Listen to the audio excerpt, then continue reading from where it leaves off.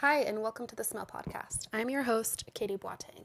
This week, please listen in as I chat with Ilona Owusu, a board member of the Dutch Anosmia Patient Association, Rook Smaak Stoornis. She is also a recovering anosmic who has done extensive smell training, and she's the founder of knowsme.com, a website designed to create worldwide awareness of anosmia and other olfactory disorders and to help patients with smell training. Let's jump right into the interview. Hi, Ilona. Welcome to the Smell Podcast. Thank you so much for coming on today.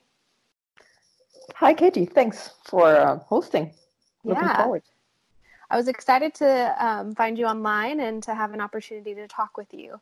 Let's start off. Can you please tell us about yourself? Where are you from and where did you grow up? Sure. My name is Ilona Owusu, and I am born in Germany. I'm half German and half Ghanaian. My last name and my father and half of my family are Ghanaian. And I grew up in Germany, but the last 9 to 10 years, I'm actually living in the Netherlands. That's awesome. I've never been to the Netherlands. Well, let's change that soon. So can you let us know, what is your anosmia story? Sure. Well, so I came to the Netherlands for studies, actually, for my second master's. And so my background is I'm a psychologist, and I did another master in a study called Design for Interaction. And then after the university degree, the second university degree, I started working in the health tech industry. And then around 4 or 5 years back, I went on a business trip with my work to Bangalore. It was for app development, basically. And then when I got there, actually on the first day, I felt a bit, tired. I thought jet lagged, right? And then in the evening, we got invited for dinner by the director of the department. And I was really looking forward because I'm a vegetarian, and I got really excited about the curries and was looking forward for the taste and so forth. But what happened was the food tasted so bland. And I didn't want to disappoint the host or something. So I didn't say anything there. But on the way back to the hotel, I checked in with my colleague and I asked her, oh, did you also dislike the curry? It was so just salty and nothing else. And she said, no, all the flavors, it was so great. And I was like, huh? Something is wrong. I didn't get it. And then anyways, I was tired. But overnight, during the night, I got lots of flu symptoms. First a cold, and then really a full-blown flu virus hit me. And then I just thought, oh, my nose was blocked. That was kind of how I filled in, and I tried to reason why I actually couldn't taste that very evening. And then, the next days I was sick. I mean, unfortunately, I went to work still because I was on this business trip. I had to, lead a project there. But so basically in terms of flu symptoms, they lasted pretty long, until everything was gone, around 5 weeks. And wow. Of course, all the time I didn't smell anything, and also my taste perception was really impacted a lot. But I just thought all the time, of course, it's just my blocked nose, congested nose, and so forth. But after those 5 weeks, I didn't have any flu symptom anymore, but I didn't have any smell anymore neither. And then I got really worried. That was the moment when I was like, whoa, this is serious, maybe. And then I just started looking up things, and from my kind of scientific / medical background, I went to PubMed straight away. That's a online publishing, a service for scientists looking into published articles in scientific journals. And there I found out that there's something that is called anosmia, which I never heard of before. And then I looked into treatment options and so forth. Mm-hmm. And then I tried to see a doctor, which was also difficult. Even getting a GP appointment with that, I called the assistant, and she was like, so do you have pain? And I said, no. I explained to her what was happening, and she was like, okay, if you don't have pain, we have an appointment in 2 weeks from now. And I was like, no, I need an appointment now. And I just wanted an appointment to see a specialist, because I'm not sure about how it is in your state, but here in the Netherlands, you need to see first a primary care physician to get a referral to a specialist. I wanted to see an ear, nose, throat doctor. And they didn't enable that very quick. So what I did in that kind of situation was because well, the Netherlands and Germany are not too far away. So I just called an ENT doctor in Germany. I told the exact same story. And there the doctor's assistant said, well, we have the next appointment for you in 3 weeks, but actually this is serious. Come tomorrow. We just squeeze you in. That's what I did. So I rented a car and so I don't have a car. I rented a car and I went to Germany to get the diagnostics done. And yeah, the doctor confirmed my hypothesis that indeed I did have anosmia. That's intense that you were able to go to Germany the very next day, but that's a good experience in the end that you were able to get in front of someone who knew what they were talking about so quickly. Yeah, right. So when you were on your business trip and you didn't feel well, then you had flu symptoms for such a long time. Afterwards, you talked about you knew that it was serious because it wasn't coming back. But what was that moment like for you? How are you feeling about that?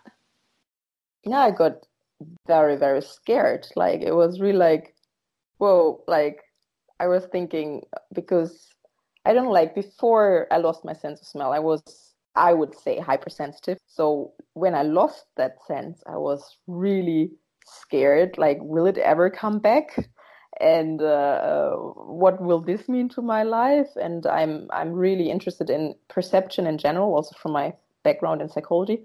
So I read a lot about perception and emotions. Actually, my theses were about emotions also. So I was really devastated and I was scared, like to see what's the impact and if it wouldn't return, also how my life would change, like forever, being still very young when it hit me. Yeah. Mm-hmm. How long ago did this happen? Yeah, it was in 2015, I believe. Yeah. Okay. Interesting. So I know that over there's something called the Dutch Anosmia Patient Association. Can you tell Mm-hmm. us a little bit more about what that is and what is Sure. your role with them and how did you get Yeah, involved? I'm happy to. Yeah. So maybe before saying the Dutch thing, I can maybe tell the situation in Europe about patient associations related to Yeah, please. anosmia. So in Europe, there are, to my knowledge, like if it's different, then I'm happy if people send, I don't know, mails or something to teach me otherwise. But to my knowledge, there are two patient associations for people with smell disorders or smell and taste disorders in Europe. One is the British one, Fifth Sense, and one is the Dutch one, which is called in Dutch reukssmaakstoornis.nl. So that means, translated to English, smell taste disorder.nl, but then in Dutch. And so how I got in touch with them was like, yeah, early on, I looked into scientific articles, but I also Googled around and I found, oh, there's actually a patient association. But in the beginning, for myself, when I started being a patient with anosmia, I just saw that. I read the information online, but somehow I didn't yet connect to them. Like first, I took I don't know, maybe it's me, my personality. I don't know. I just read things and I did things to like with myself. Smell training being part of it. Maybe we get to that later, but I didn't connect yet. And then after actually I regained my sense of smell, or most of it, then I coincidentally met the chairwoman of that association at an event which is called Odorama. In the Netherlands, there are lots of smell-related events in the culture sector, and that's one of them. And we just met by coincidence. And then she was presenting something, and then I approached her saying, hey, I know of your association. It's really nice to meet you in person. Actually, I also got anosmia. And then we started talking. And we met several times, and after a while, we both understood that we have a shared interest in smell training and also in making it accessible to more people and more doable. Like, yeah, one of the treatments for some of the people with acquired anosmia. And then after a while, she asked me whether I would be interested and willing to actually take over and be kind of the project manager in a way while being a volunteer. This is like a volunteering position in this patient association to run a project on a smell training app, basically. And I said, yeah, I'm happy to. And then she checked with the rest of the board, and they were all happy to welcome me as a fellow board member. And so, yeah, we are 6 board members, and we are all volunteers. We are organizing events as this Dutch Patient Association for people with both smell and taste disorders that inform people about what actually smell and taste disorders are in an official way, in a trustworthy way. Also, we have kind of a charity-like status, so we get subsidy from the Dutch government, from the Ministry of Health. And with that subsidy, we are not paid, as said, we are volunteers, but we're financing the events that we're running. We have newsletters that we're sending to our members about developments in smell and taste related research, for instance. We are organizing peer-to-peer events. Like once per year, we have something which is in Dutch Vriendendag, like a friendship day, I believe, where people with similar experiences can come together and exchange their experience. But not in a way that I was actually, to be frank, expecting in the very beginning. When I read the website the very first day, I thought, oh, a patient association. So you sit in a circle and then everyone's complaining. And that was kind of my very naive, stereotypical notion in the beginning. But no, it's completely not like that. Very positive, optimistic people. We're very proactive in what we're doing. We're also listening to each other, yes. And if someone needs to shed a tear, then that's happening and that's allowed. And there we give space to this.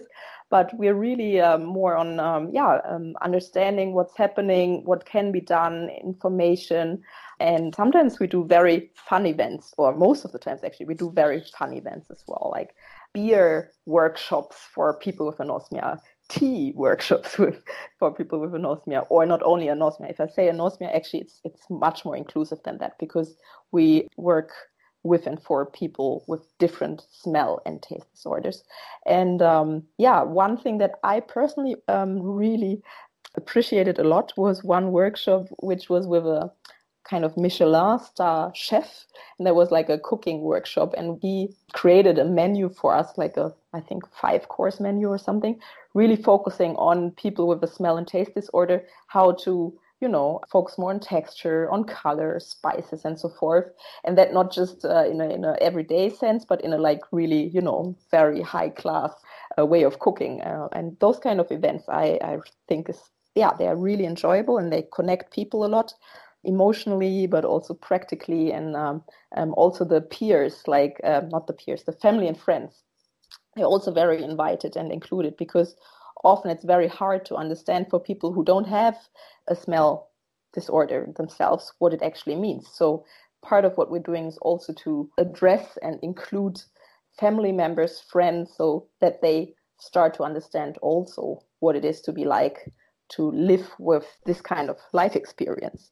And and one very maybe last thing that I really like to point out, we had in the past also, we created some magazines and full of both photographs and interviews with people both with smell disorders, but also people from the food industry, scientists, doctors, like everyone who's kind of related to the sense of smell and taste, to kind of create awareness more in the general public and to exchange stories and experiences. I think, those things are very important, and we want to become also a stronger partner in the medical world together with healthcare professionals.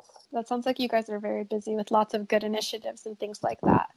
One of the things that you mentioned at the beginning about the Dutch Anosmia Patient Association was that you were invited in because of your knowledge, your background experience with creating apps. So can you speak a little bit more to the smell training app that you mentioned? What is that about? Yeah, sure. So my experience that I mentioned is, on one hand, the professional experience. In my day job, I'm working in healthcare innovation strategy, but also creating apps, basically, part of it. And so I know how that works. That is one part. But also, when I started becoming a anosmia patient, if we want to use that word, very quickly, actually before seeing a specialist the second time, because I went for a second opinion and so forth, I found out about one treatment method, which is called smell training, which was developed, tried and tested out by Professor Thomas Hummel in Dresden in Germany around 10 years back. And since then, there's lots of research going on around that topic worldwide. Multi-center studies, meta reviews are on that to see how effective it is. And the effectiveness studies, they are ranging in the percentage, but the range is between 40 to 60% of people with acquired anosmia due to the causes of either head trauma or higher chances of success of our viral infection, like my cause, my etiology. That treatment I found out about. So before even seeing the second time a specialist, I started buying essential oils. So 4 oils, which are rose, eucalyptus, cloves, and what do I have? Citron, those 4. And I started smelling on them, sniffing without having any perception. If you have anosmia, you cannot smell, but you try to in the morning and in the evening. So twice a day. And that's just what I started doing because I read about the effectiveness, and I was really, on one end, very desperate, which motivated me intrinsically.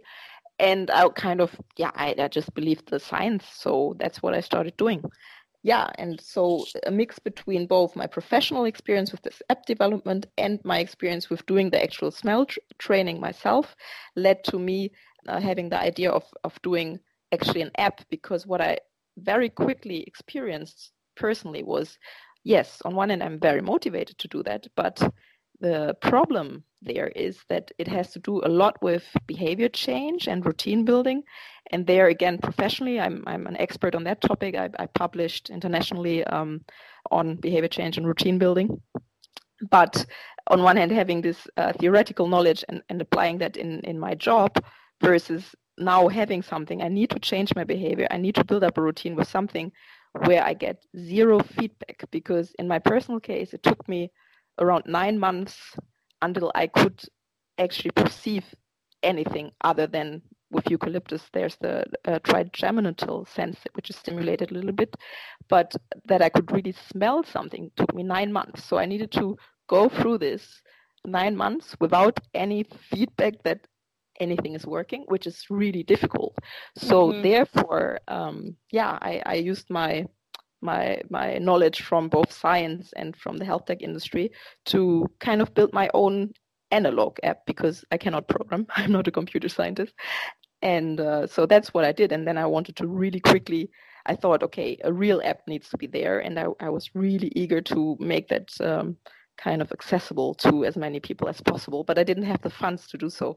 So I discussed this, for instance, with Professor Hummel, with the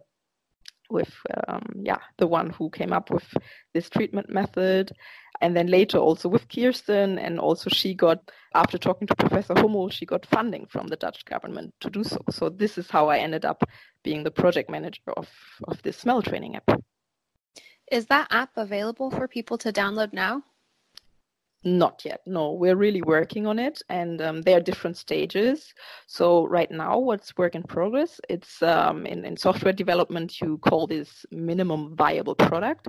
So kind of a basic version with which we want to prove it works functionally, and that we want to have a minimal user experience which also allows people to do it well. And we're collaborating also with a game design agency here in the Netherlands. Yeah, we're actually paying them with the funding that we got, and they're really experts in gamification and also in neurology a lot.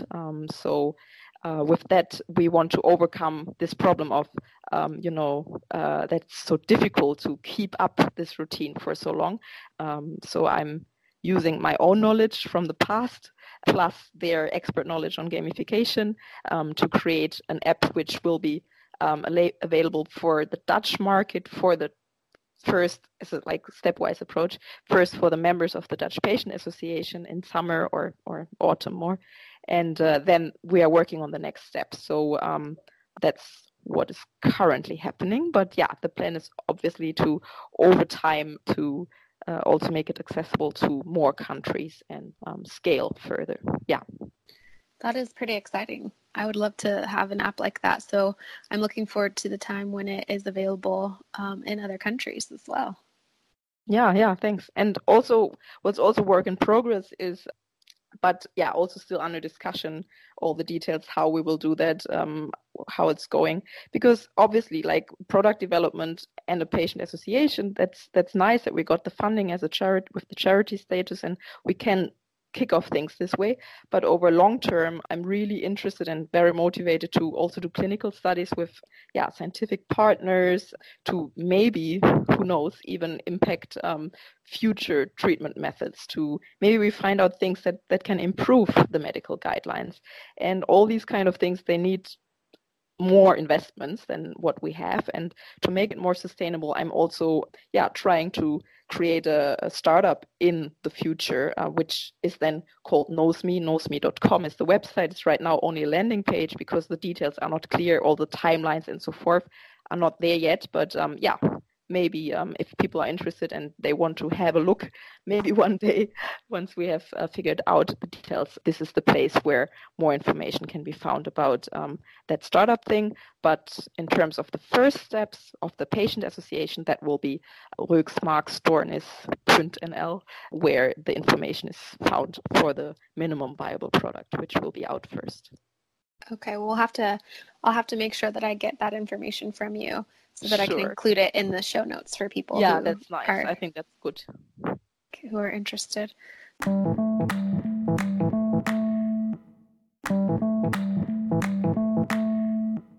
So awesome. So you had mentioned that you did smell training for about 9 months before you started getting any sense of smell back.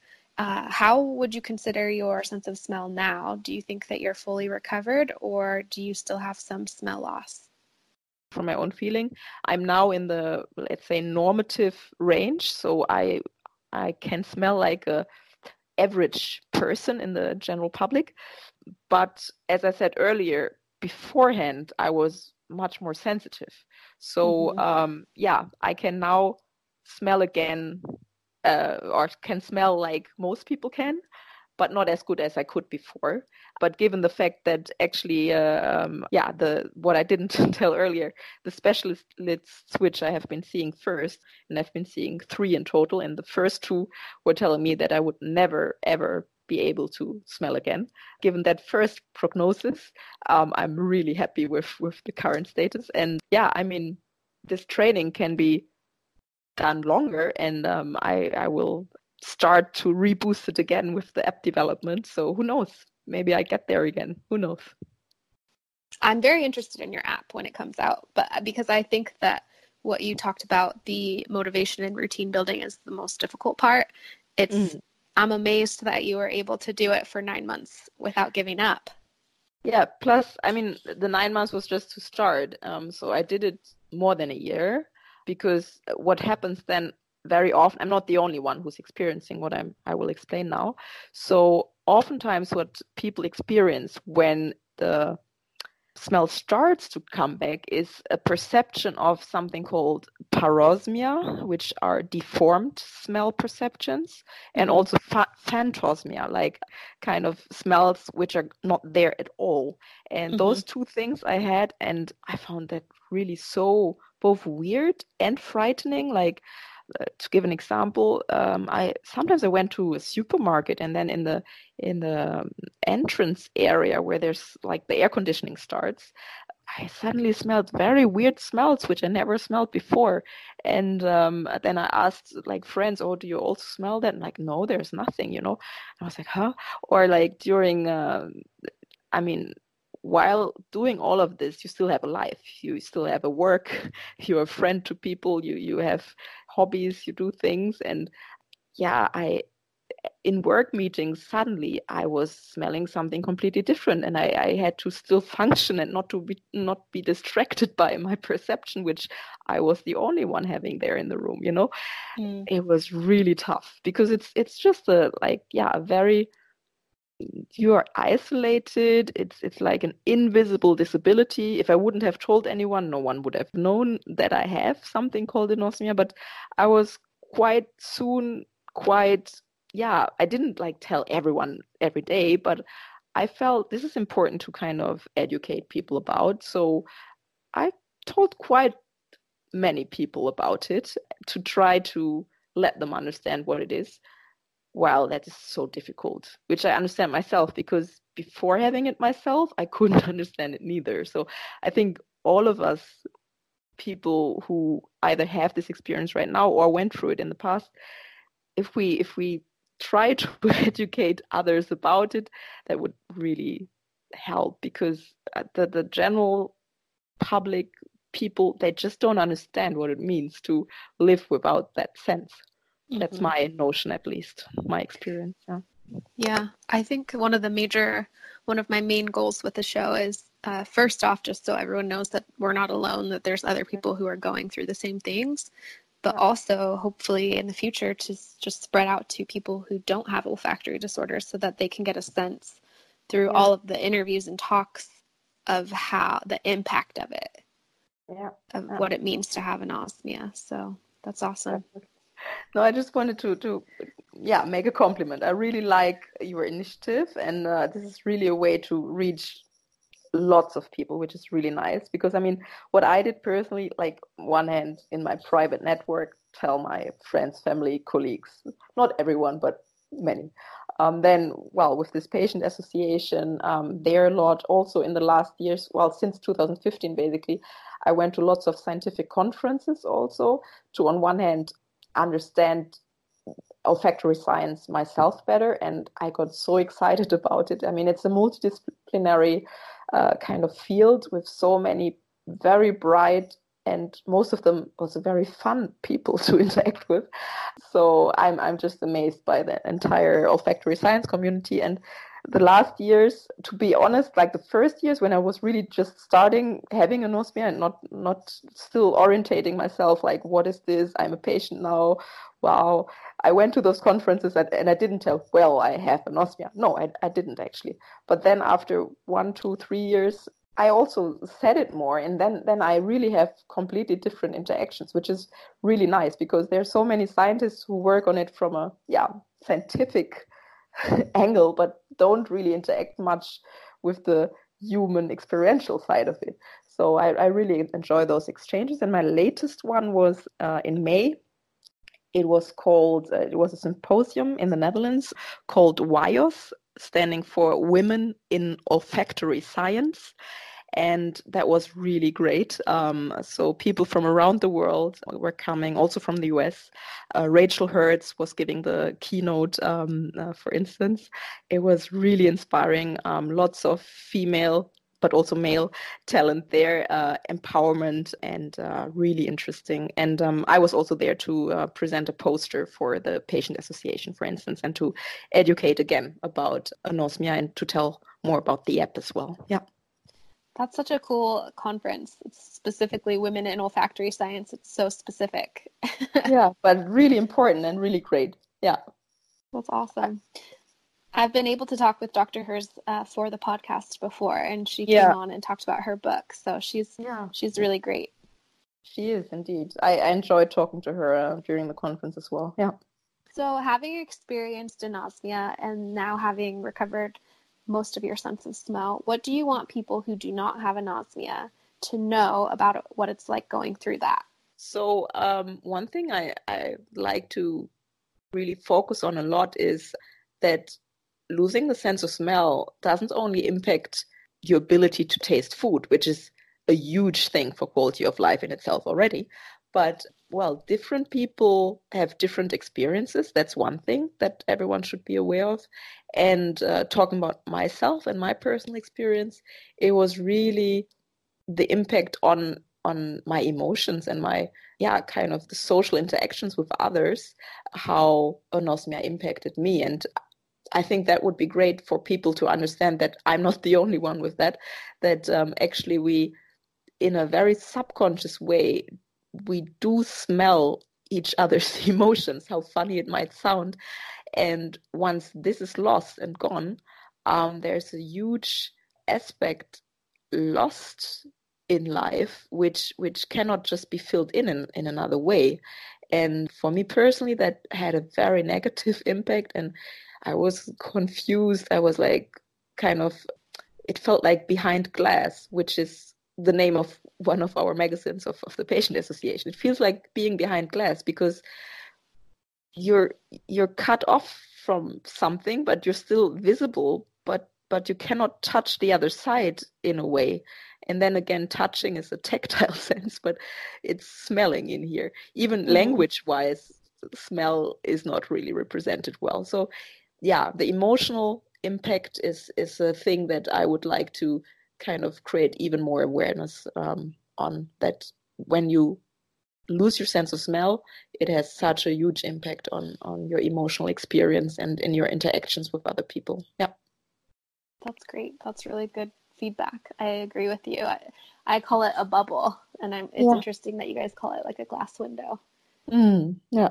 There's something in between you can still see out, but you're not actually experiencing everything 100%. Yeah. So my next question for you will be, is there anything else that you'd like to share with listeners? Yeah.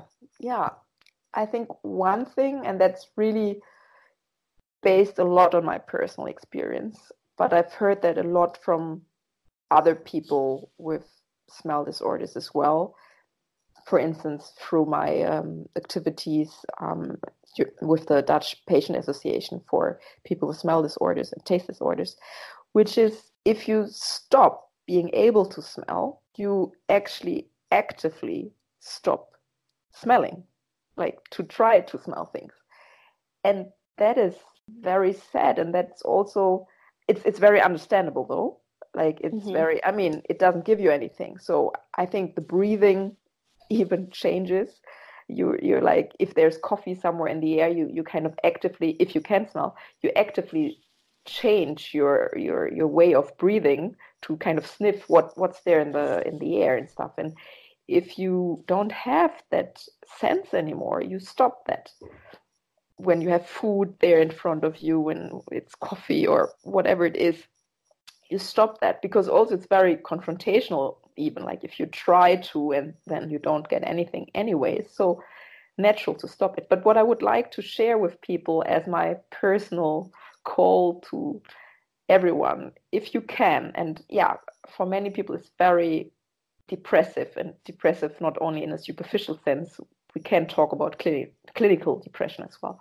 So if it's not too hard for you, just maybe try to start making to smell your environment again as a habit, not like a smell training necessarily twice per day with those essential oils or something, but just to be more conscious, maybe in a mindfulness way, to try that. Because my personal, and that's not science-based, that's my personal notion on this topic, I think that's like a lifelong smell training that we would do if we try that more.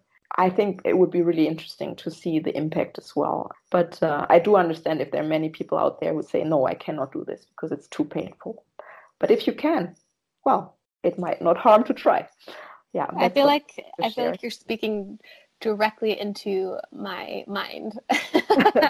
I do that. I don't do that. So I think that is something, as just an amazing insight that you have, and that it is important to interact with our food, even though I've kind of given up on that, like a plate of spaghetti or something. I don't actually seek out a smell, and I think it's important that I try that again. So thank you. Sure, you're welcome. I reached one already. Yes. So my final question for you will be, how can listeners find you on social media in regards to your work with the Dutch Anosmia Patient Association and also the entrepreneurial work that you had mentioned earlier? Yeah, sure. Yeah, with the Dutch Association for People with Smell and Taste Disorders, there's a website which I hope you can include in your footnotes there as well, which is Reuksmaakstoornis.nl.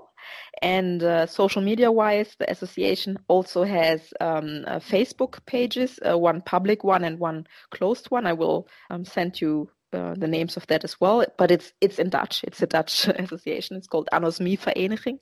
I will give you that. And then, for my entrepreneurial activities, and yes, please bear with me, timeline and those things are not on there yet, so it can take time, months, maybe years until things are there. But if you want to keep yourselves up to date with the developments, you can check out knowsme.com, and then there's also an email form where you can sign up, so that once any developments are happening, I can inform people who are interested. Well, thank you so much for coming on the Smell Podcast and talking with me today. It's been a pleasure. Thank you. It was really great conversation, and please keep up the great work to inform more and more people about how it is to live without sense of smell. A big thank you to Ilona for talking with me today.